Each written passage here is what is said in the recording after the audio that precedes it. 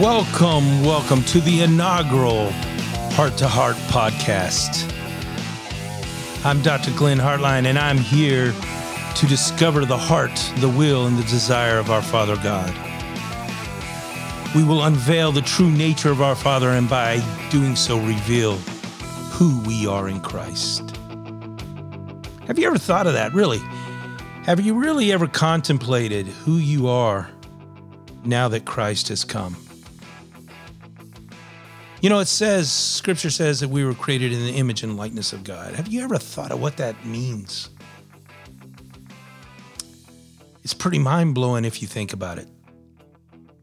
So today, I really want to talk about that. Who are you? What substance were you created from? You know, when an artist creates a painting, they do so by putting paint to canvas from an image they have already created in their mind and in their heart. Now, this artist, the one who created the image, they are the one who defines the meaning and significance of that image. Now, others may view the image on canvas and they'll come up with all sorts of ideas of what that image mean, and they may even put that idea to voice. They may put it on social media and tell everybody, I know what the true meaning of that painting is. However, if it doesn't agree with what the artist says, then it's wrong. You know, the artist alone has the right to define the meaning of that painting. You know, in a similar way, Genesis 1 says, you were created by the master artist himself. You were created by Elohim, by God. You are God's masterpiece, and because He is the one who created you out of an idea and out of His heart, He alone is the one who has the right to define who you are.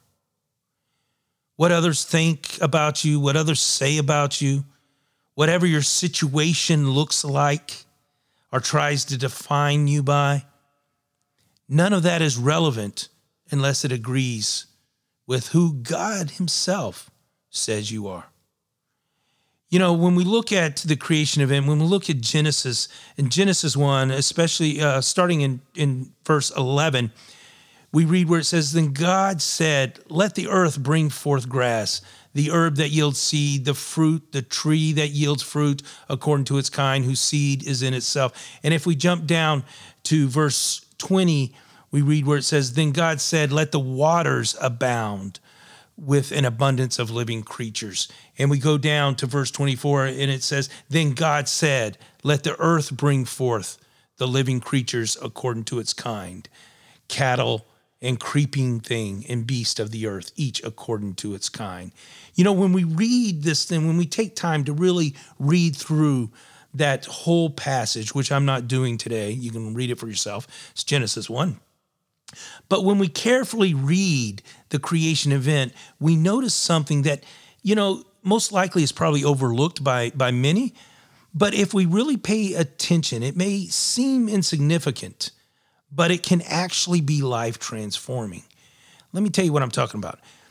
Now, we all know that when God created something, He spoke. And when He spoke, it came into existence. Psalms 33:9 says, For He spoke and it was done. He commanded and it stood fast. However, how He spoke and to what He spoke is extremely significant. When God wanted there to be vegetation on the land, He spoke to the land to bring forth the grass, the herb, the fruit, all according to its kind. When He wanted the waters to contain living creatures, He spoke to the water and commanded the life to come from it. When He desired for living creatures to be upon the land, He spoke to the earth and commanded it to bring forth every living creature according to its kind. However, what you notice is that when God desired to create man, when He desired to create you and I, He did not speak to the water. He did not speak to the earth. No, when God created you and me, He spoke to Himself and said, let us make man.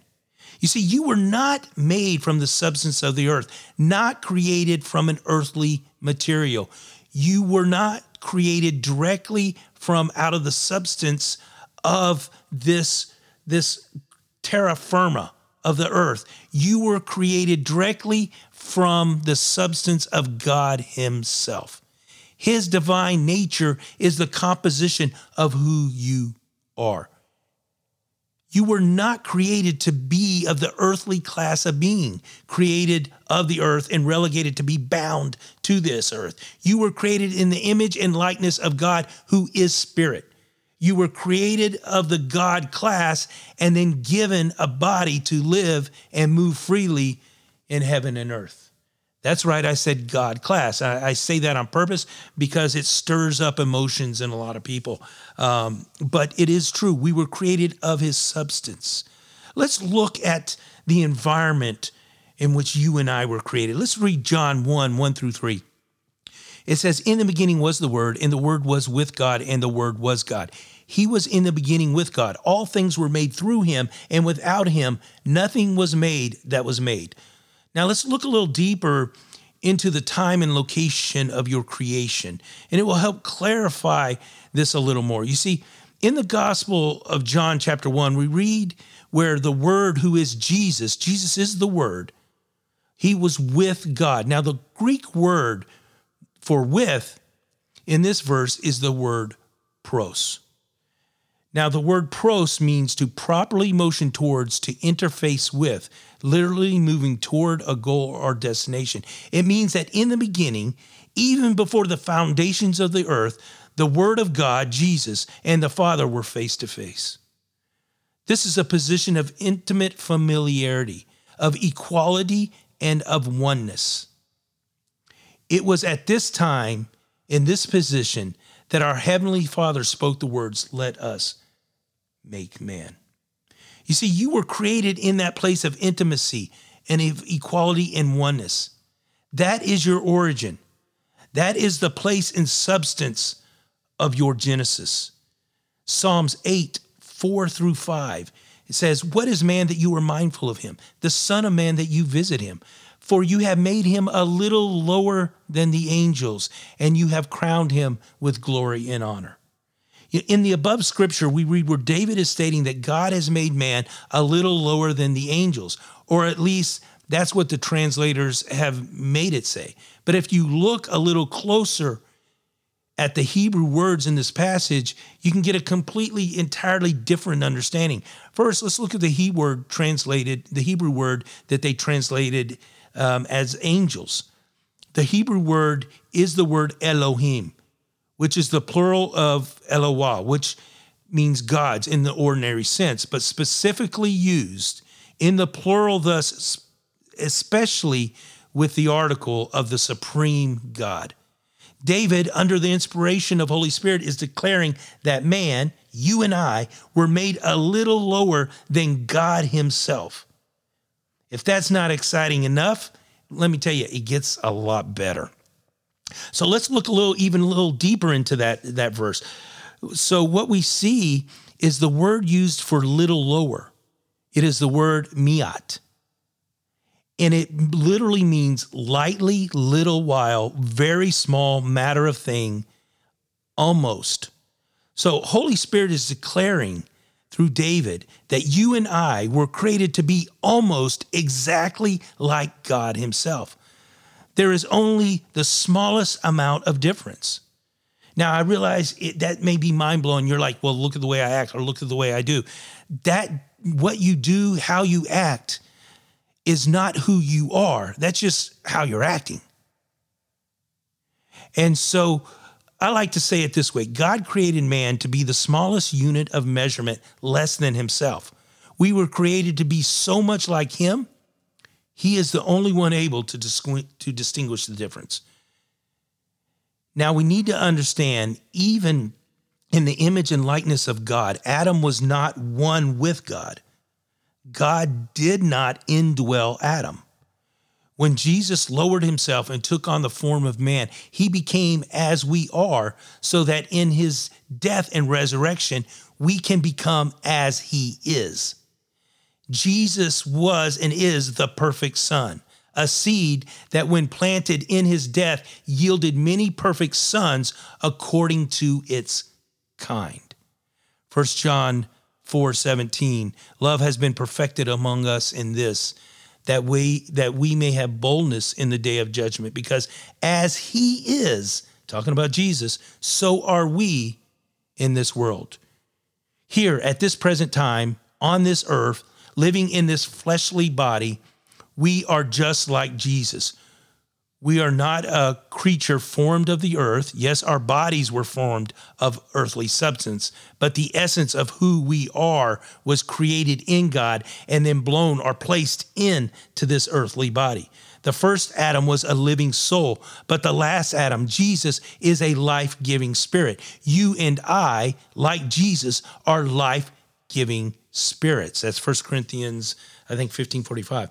And because you and I are life-giving spirits, we are not only created in and with his divine nature, but we are also called to be partakers of his divine nature. 2 Peter 1:4 says, by which have been given to us exceedingly and great promises, that through these you may be partakers of the divine nature, having escaped the corruption that is in the world through lust. The Greek word for partakers means properly a participant who mutually belongs and shares fellowship, a joint participant.